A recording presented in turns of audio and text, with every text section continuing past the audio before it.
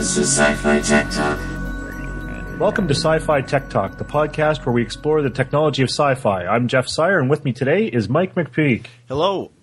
And Julie is doing a combination of traveling and moving, and so things have been pretty hectic for her. We tried a couple times this week to set something up, but in the end, she said we should just go ahead without her. So again, it is just the sausage fest of Mike and I tonight. Oh my. And tonight we are going to be discussing Avatar. So the synopsis from IMDb is a paraplegic Marine dispatched to the moon Pandora on a unique mission becomes torn between following his orders and protecting the world he feels is his home. So we were just talking just before we hit record there, and I was saying, I saw this when it came out in the theater, and I don't regret seeing it, and I don't think it's a horrible movie. But my take on this movie right from square one is this movie is not so much about the plot. It's not so much about the story. This was James Cameron doing a showcase of a new technology of how to film movies and kind of the start of the new wave of 3D. And everything else to me seemed to take kind of a backseat to that. It's a spectacular movie to watch visually, but I was saying to Mike before we started to record that I saw this movie once, and boy, oh boy, it's not that I don't like it, it's just that there's nothing really there that draws me back to watching it again, you know? Well, the first time I watched it for the first time last week. I've never seen it before. I've heard things about it, and for me, certainly a showcase of technology. The thing was, it was one of those movies. I really got into the plot.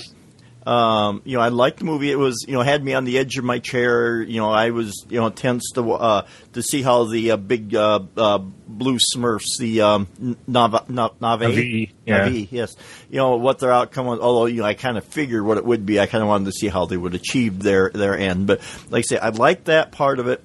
But there was the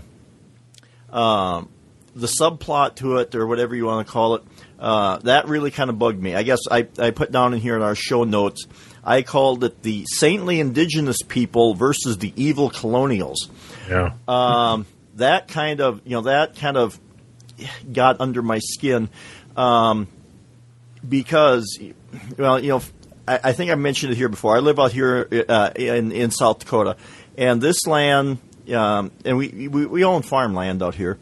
And even though this land wasn't directly the land that my grandfather homesteaded out here was lost during the Depression, but still the land out here in the Dakotas was a result of the Homestead Act, where they moved the people who were living here first off the land so that we could move in. And I have no regrets about this. I mean, I think what we have done has turned out fine, but I realize there are people who have problems with what was done here. And the way he portrayed it in this movie, to me, it was extremely stereotypical. I mean, to me, it was just as offensive as it would have been if they had portrayed, some of the stereotypes from the past, like, just pulling out a few that I remember off the top of my head, maybe the lazy black people, maybe the stereotypical gay people. To me, this was just a stereotype, and the way he was presenting it really just kind of bothered me that it would have been just as offensive if the shoe was on the other foot, if they were the righteous colonials trying to bring civilization to the savages. Yes.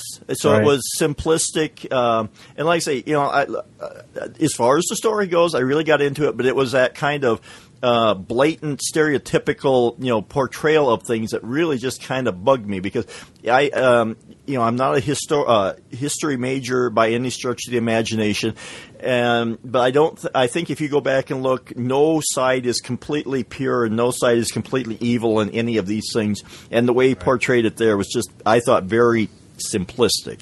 That is probably the best way to put it. Simplistic and derivative. Like, there's nothing here you haven't seen before in seen or read. Like, it's just kind of a rehash of like Romeo and Juliet, and I know I can never remember the name, but I know they it's always brought up specifically, and I actually read it when I was getting ready for it. It's an animated movie where they're trying to save this life tree. It's almost like the plot is almost identical to this movie. And I'm sure there's people listening to this that are screaming at their iPod. But anyways, I can't think of it. But the plot, again, like there's just nothing new here. And, you know, while I think this movie is almost like it's at conflict with itself, it's really just is a showcase for a new technology, and the story and plot and everything is, you know, okay, well, we've got to have that because nobody would come and see it if there was no story. But like this movie, it's almost unique in that it's not really even about the story. It's really about this new technology that they were using. Yeah. I guess in some ways, except for the other was a success, it's kind of like The Wizard of Oz, in that Wizard of Oz was like one of the early movies that had color, and it was like a way to showcase this movie, except for The Wizard of Oz was an amazing story and movie and everything. So yeah. I think, I think maybe once we step down off of our digital soapboxes, as I call it, and we kind of get our rant over with, once we get past that, like you said, the movie, I thought, visually the movie was very appealing, very interesting, and did some really interesting things. They had all sorts of, interesting life forms in there, and looked like, they really kind of, it was a playground for, movie animators to go in there and just play and do things with and try out all kinds of new things. So, I think, getting to the tech of the movie, the movie making itself, I think that was probably the tech, best highlighted by this movie is just the all the things that they could try. And I've never seen it in 3D, and a lot of people said it was like amazing in 3D, and it was probably the showcase for 3D filmmaking. I can't remember, was this the first or one of the first 3D? I think this was definitely one of the first of this new wave of 3D, and it might have actually been the first. And it may have been the best from what I heard from other people, because then after that, this one, like I say, it would be interesting for me to see it in 3D and see some other 3D movies, because I've never seen a 3D movie, and just compare it. Some of this stuff may have been kind of the 3D movies after that may have been the story may have been built around the 3D rather than it being sort of an interesting story or something like that. But I think this may have been one of the better 3D movies made from what I've heard from other people. Right, and I think as a 3D movie, and certainly visually, it's pretty stunning. Like they did, like they really pulled that end of it off. And who knows? Like, we're kind of, we're into this now. Like, well, this was 2009, so we're into this like 4 years now of the this kind of 3D, visiting 3D again. And if 3D had really taken off, maybe we would view this movie differently, that this was a great landmark movie as the start of the new age of 3D. But I don't know about you, but I've had it up to my eyeballs with 3D. I'm sick of it. Well, so I will purposely avoid seeing a movie in 3D if I can. Well, like I said, I've never even dipped my toe into the 3D pool, and I'm kind of over it. Because then suddenly they started coming out with 3D televisions and 3D everything, and I don't know. I've kind of like this 3D thing called life. Why do I need to go and see 3D in a movie if the story is interesting and an extra dimension isn't going to change the story? So I think the 3D thing is. It can, if it's done right, like I think it may have been in this one, it can add to it, can maybe make the movie a little better. But, if the story isn't there, you could have, 6 dimensions and it's still not going to help any. Yeah. Like, this idea, I guess we're getting it, we're into technology, but we're not the technology that they're showing in the movie. But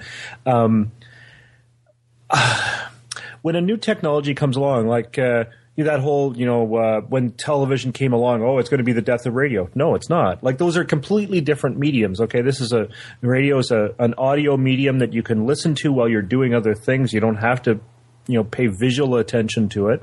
And then this idea that, 3D is going to take over, film. I don't think so. Like, Now if they developed some sort of 3D that was like a three-dimensional hologram that took place all around you, then I think, okay, that's a completely different medium, and I can see that would stand on its own.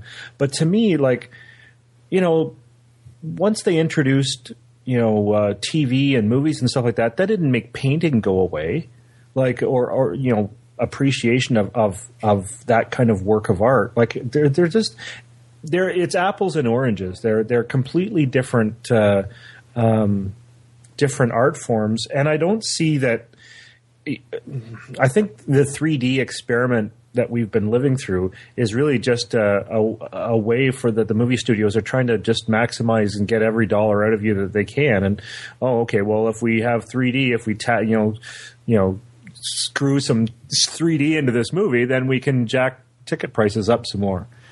Yeah, and like I say, it's the story that makes the medium, no matter what the medium is, because I can draw a picture, but it'll never bring as much money as a Rembrandt will. Or I can make a movie, but it certainly won't make as much money as anything that Hollywood can crank out. So I think it's really about the quality of the story itself, the quality of the story, and the way it's presented. What form it's on. It could be a painting, it could be a radio broadcast, it could be a movie. If the story isn't there, none of these things is going to hold up that well. And 3D is just kind of I think it may be a passing fad until maybe, like you say, if they come up with the completely immersive holodeck type movie where you are part of the story, that might be perhaps something interesting. But still, you're still just sitting there watching a movie, like you say, a third dimension. I don't think if the story isn't there, isn't going to improve it any. And it's just, like you say, just a way for Hollywood to milk a little money out of the cash cow before it finally perhaps dies or moves on to the next medium. Right. As for the tech in the movie, I had told you that I would have a little rant on unobtainium. I've heard other people kind of go off on that. This is the stupidest thing. Like, to me, I feel it is almost like, okay, when they were writing the script, we need to have something that they're mining. I'll just put in a placeholder name and call it unobtainium. And at some point in the whole movie-making process, they forgot to take that out. Like, it's just dumb. Like, they could have called it anything else. They could have said we're mining gold or just some fake thing. But to call it unobtainium, that was just that was kind of the icing on this poor plot cake to me. Well, I think I'm trying to remember now. I think I read somewhere that I think they did that intentionally as kind of a nod to because it is kind of a sci-fi trope. See, now that's something like I understand when they say that, but like the term Klaatu Veratu Nikto, that is from The Day the Earth Stood Still. It's what Gort says to the big, or I think Gort might be the big robot. And that phrase, that is something that gets used over and over inside. If they need some, kind of, phrase or magic words or something like that, like Ash uses it in the Evil Dead movies, and it gets used in a bunch of different places. Well, that's something that when you hear it, it's almost like an inside joke because not everybody knows that. But unobtainium, it's right in the name. Like that's not just a nod. That's just a poor writing. Yeah, poorly constructed inside joke. Yeah, I didn't. Well, because when I heard unobtainium, I thought, well, it sounds like it's unattainable. Wow. Yeah. Okay. Like they could have called it, I don't know, Suluium or something like that. Like as a nod to a sci-fi character or something like that. That would be fine. But unobtainium, that's just And I realize, it could be just me, and maybe lots of other people are just fine with this, but I just think that's very weak writing. Well, and like I say, we've already kind of ripped apart the story itself for several things. So, I guess given the fact that we kind of called the plot sort of simplistic and you could kind of see what was coming without really having to dig too hard. For them to just go with unobtainium, I guess would be on par with kind of the effort they put into the rest of the plot. So I guess we'll give them a pass on that. It's kind of a meh point, but or it's just kind of a dumb thing for them to do. But I think to get into the tech in the movie. I guess the first tech that we kind of I shouldn't say the first tech. The main tech in there is kind of the Avatar technology, which is pretty neat. Yeah. Yeah. And so these were, I guess they never spelled it out, but I'm assuming that the avatars themselves were biological in nature of some sort because they were growing them. And they seem to be they matched the human with their particular avatar. So it seemed to have some sort of DNA splice between the human DNA and then the Na'vi DNA, and they grew this avatar specifically for that kind of human host or whatever you want to refer to them, the driver, I guess. Yeah, because the reason the paraplegic Marine was there was because his brother was supposed to take it and he got killed, and so the Marine was the identical twin, so he would be a genetic match. So it must be, like I say, I guess in a good movie they don't spell out the tech. As long as you believe it, they'll let it go. So I assume there must have been some sort of they were putting these big. I guess for lack of a better word, caskets or whatever, big enclosed beds and wires hooked up to them. So there was some sort of a psychic connection or mental connection going on between the avatar and the person. And the way they show that side of tech, I think, is actually pretty much perfect for a sci-fi movie. Like, you don't need to explain everything. You need to give an overview of what the thing is, and within the rules of this kind of universe that you're creating, it has to make sense, which it does in this case. And it was like, okay, like they spell it out as to how it works, just kind of in generalities, and you're left to fill in some of the holes in the story in your head, which is fine too. But within the rules of the movie, it's totally believable. Yeah, I mean, I didn't sit down and nitpick it to see if there was any holes in there, but like I said, it all seemed credible. It like I say, and visually, it seemed credible. You lay down this bed, you get wires hooked up to you, you kind of go into a sleep, and then your avatar becomes awake, and you. So I guess they never spelled it out, but I assume that you get plenty of rest in there. Yeah. Now, were the Na'vi aware that these people were not normal? Well, so I guess they knew that they weren't normal, but were they aware that they were not really Na'vi? Yeah, I think there was. I was trying to remember something about the Na'vi had 4 fingers or 3 fingers and a thumb, or 4 fingers, and the avatars had 5 fingers to mimic the human being, because it would be kind of hard for a human with 5 digits, 4 fingers and a thumb, to try and operate a hand with 1 less digit on it.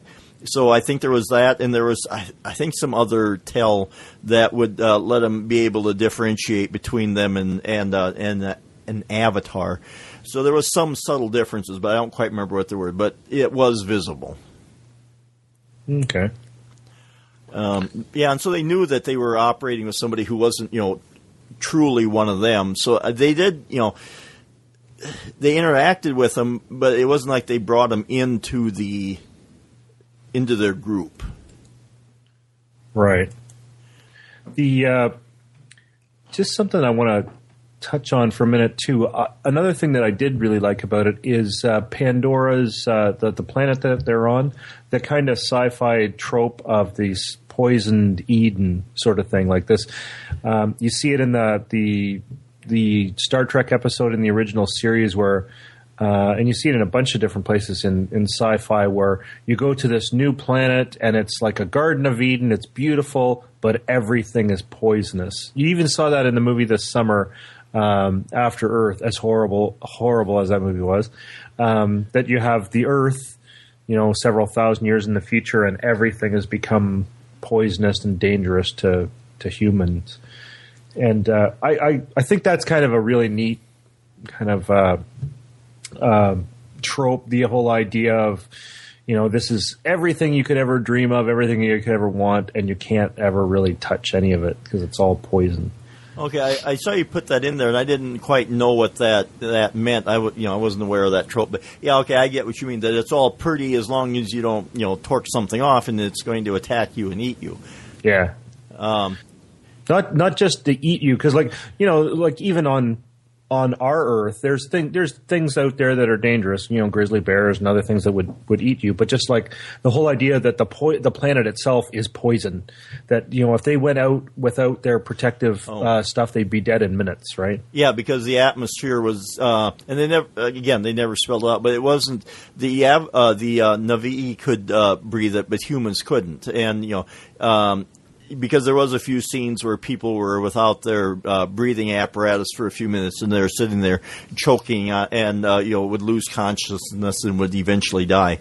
Right. And so I guess that was besides being able to interact with the Na'vi, that was the reason for having the avatars. That way they could move around out in the planet without having to be encumbered by space suits or breathing apparatus or anything like that.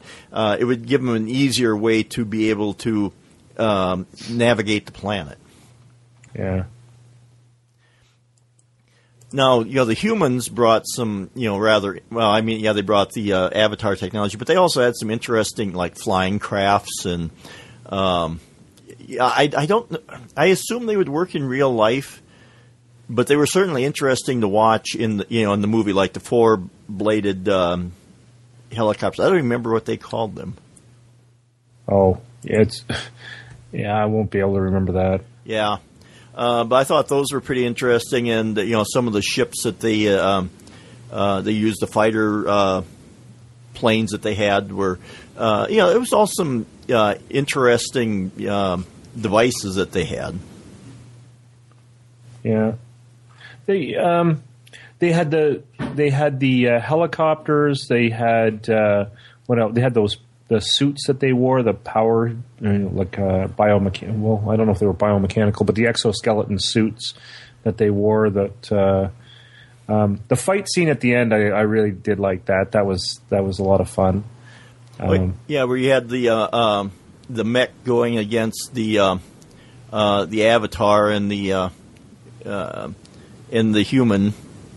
That was a good scene. And I thought, and of course you had the, again, going back to a trope, you had the bull-headed military man that was going to win at any cost. Well, he didn't win. He ended up losing. But, that was, that whole fight, I thought was interesting. I thought, reasonably believable. Yeah. Yeah, I enjoyed that part of it. What other tech was there in the? Well, I don't know if you want to call it. I guess it's not exactly tech, but the Na'vi used different things. Their thing was they were at one with nature. And so right. Well, they had in their braid they had that. I forget what they call it, but basically they could use it to interact with animals or with the tree of life or whatever. It was kind of like a USB port, for lack of a better word, built into them.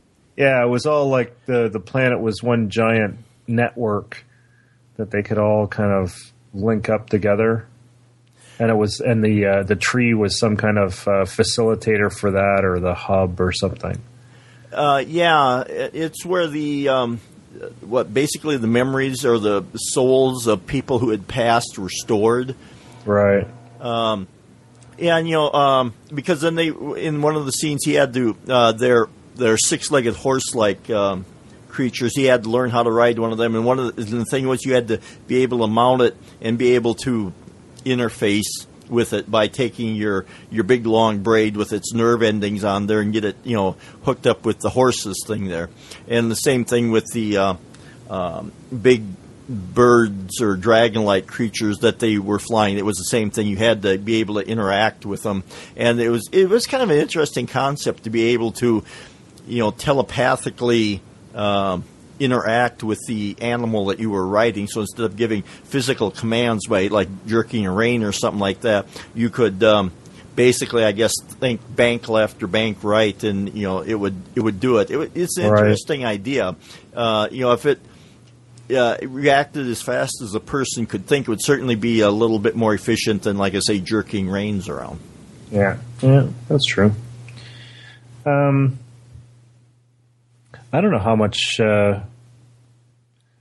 more there is to talk about. Well, I mean, we've kind of had our rants about the plot and unobtainium and some of the other things. And like I say, the tech is it was all interesting. Nothing really groundbreaking. The Avatar tech was certainly an interesting concept that it would be for space travel, that would certainly be an idea rather than risking physically sending people to Mars or something like that.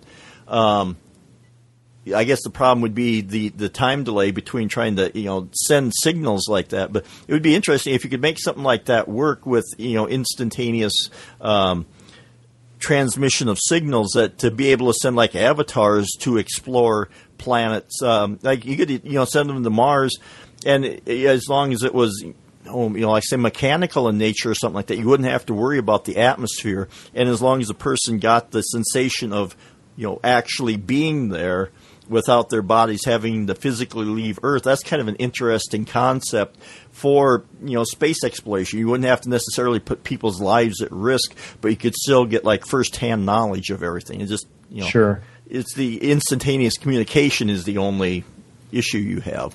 Right. They are shooting sequels for this. I think they're shooting 3 sequels at the same time, according to what I see here. With the first one is supposed to be released in 2015.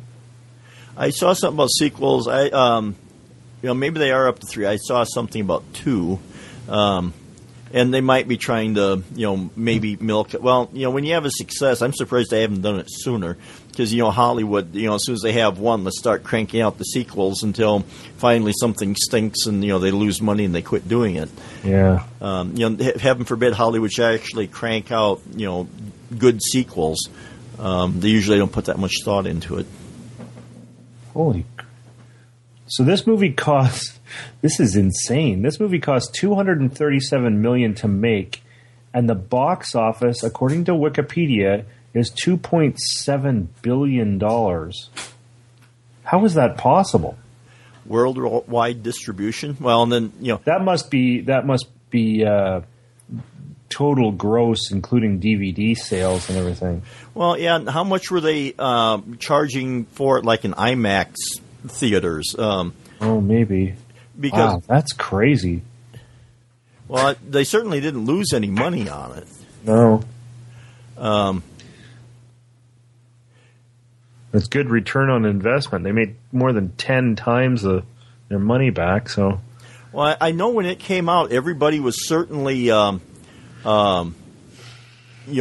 about the movie and about, I think it was just as much, well, probably more so about the 3D effects and what they were seeing there.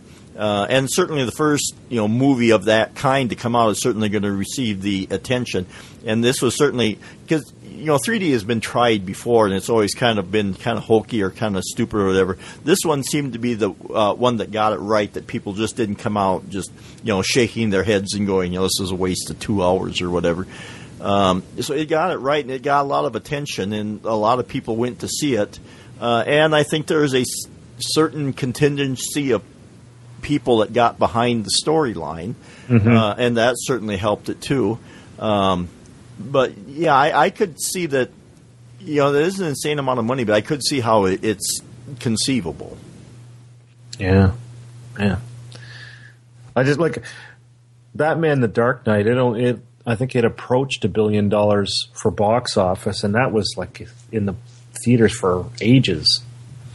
So, well, I wonder. I would assume that's just the movie. They wouldn't have included merchandising in there, would they? I don't know. Like, I'm just looking at the Wikipedia figure, and it just says box office. So okay. Well, I would hope. But it's got to be more than just the box office. But wow. Yeah, because I'm looking at like grosses here, and they've got That must be a running total of grosses. They certainly merchandised the hell out of this movie, though. Like there was, Happy Meals and action figures and everything else. So there was a lot of stuff. And also, this is custom made for the kind of film that people want to buy on Blu-ray because of the effects and especially the commentary tracks, right? Because people, if you're into film, you're going to want to hear, James Cameron talking about how they went about making it and stuff like that. So I'm sure it did very, very well on Blu-ray. Well, yeah, it said opening weekend was $4 billion in the United States on 812 screens. What? Yeah, in IMDb there. It says opening weekend... $4 million. Yeah. Sorry, I got an extra set of zeros in there. But still, I mean, for the opening weekend, that's nothing to sneeze at. There's a lot of movies that would like to do that. Yeah, but it must have been more than 4 million too, though. Right? Well, they said opening weekend, August 29th, 2010, 812 screens. And I don't remember, how much of that. I know they were making a deal about it being, in IMAX theaters and 3D movie theaters, and I don't know how many of them are figured into there. Right.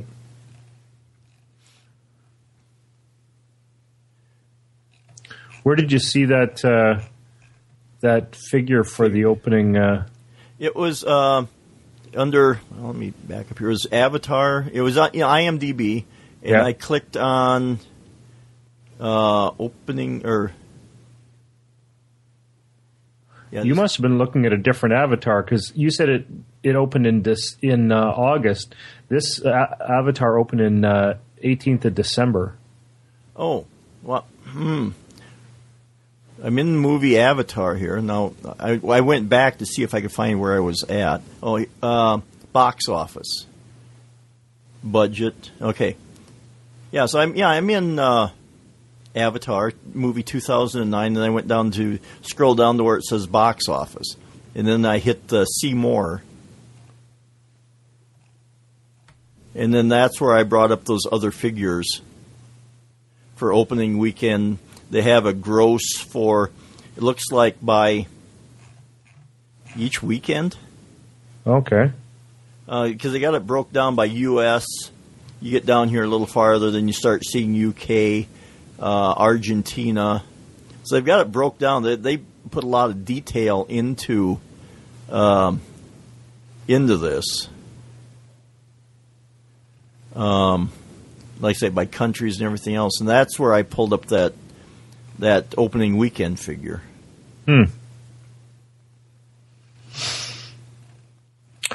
Well, do we have anything else to go over on no, I think tech for this? I think we pretty much made our points and talked about the stuff that was in there. So we always ask the question, was there any tech in there that you thought would be interesting to have? I did like that. I thought the overall tech for the Avatar concept was pretty neat. Like that would be a really cool way to observe an alien race, is to have that capability, that technology. Yeah, I'd have to agree with you. I thought that was kind of an interesting way to do it. And if I had to, if I was going to, pick something else, the power suits. I always kind of find those things fascinating anyway. But that was kind of interesting to be able to, walk around and move heavy things. And they were using it for war, but you could use it for other things too. And those I kind of find interesting too. So cool. All right, so I guess that wraps up this episode of Sci-Fi Tech Talk. You can check us out at sci-fi-techtalk.com, where there's some cool space junk available for your purchase. Or you can follow us on Twitter at Sci-Fi Tech Talk. If you have ideas or comments, please send them to sci-fi tech talk at gmail.com, and reviews on iTunes are always welcome. Just before we close out, I actually have something I want to pimp here, because a guy that I work with, he was involved in a filmmaking competition. And he and some friends, they did a 5-minute short film, and it has been selected to go to Cannes. So they are going over it. It's called the Grand Sriracha. I haven't even had a chance to watch it yet because I just found out about this. And you can find it on thegrandsriracha.com. So it's all one word, The Grand, and the Sriracha is SARACHIS.com.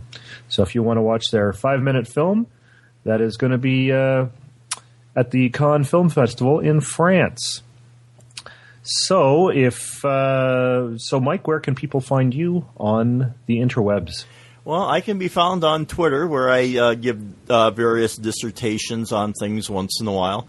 And there I can be found at DSC Chipman.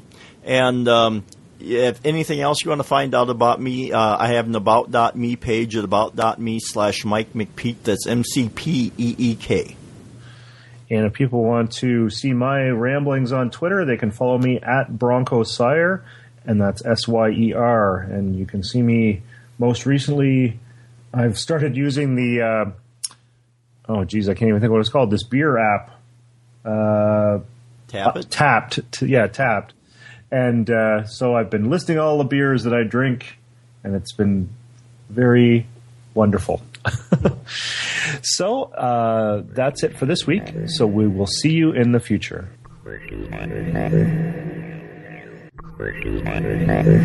It's the Sci-Fi Tech Talk.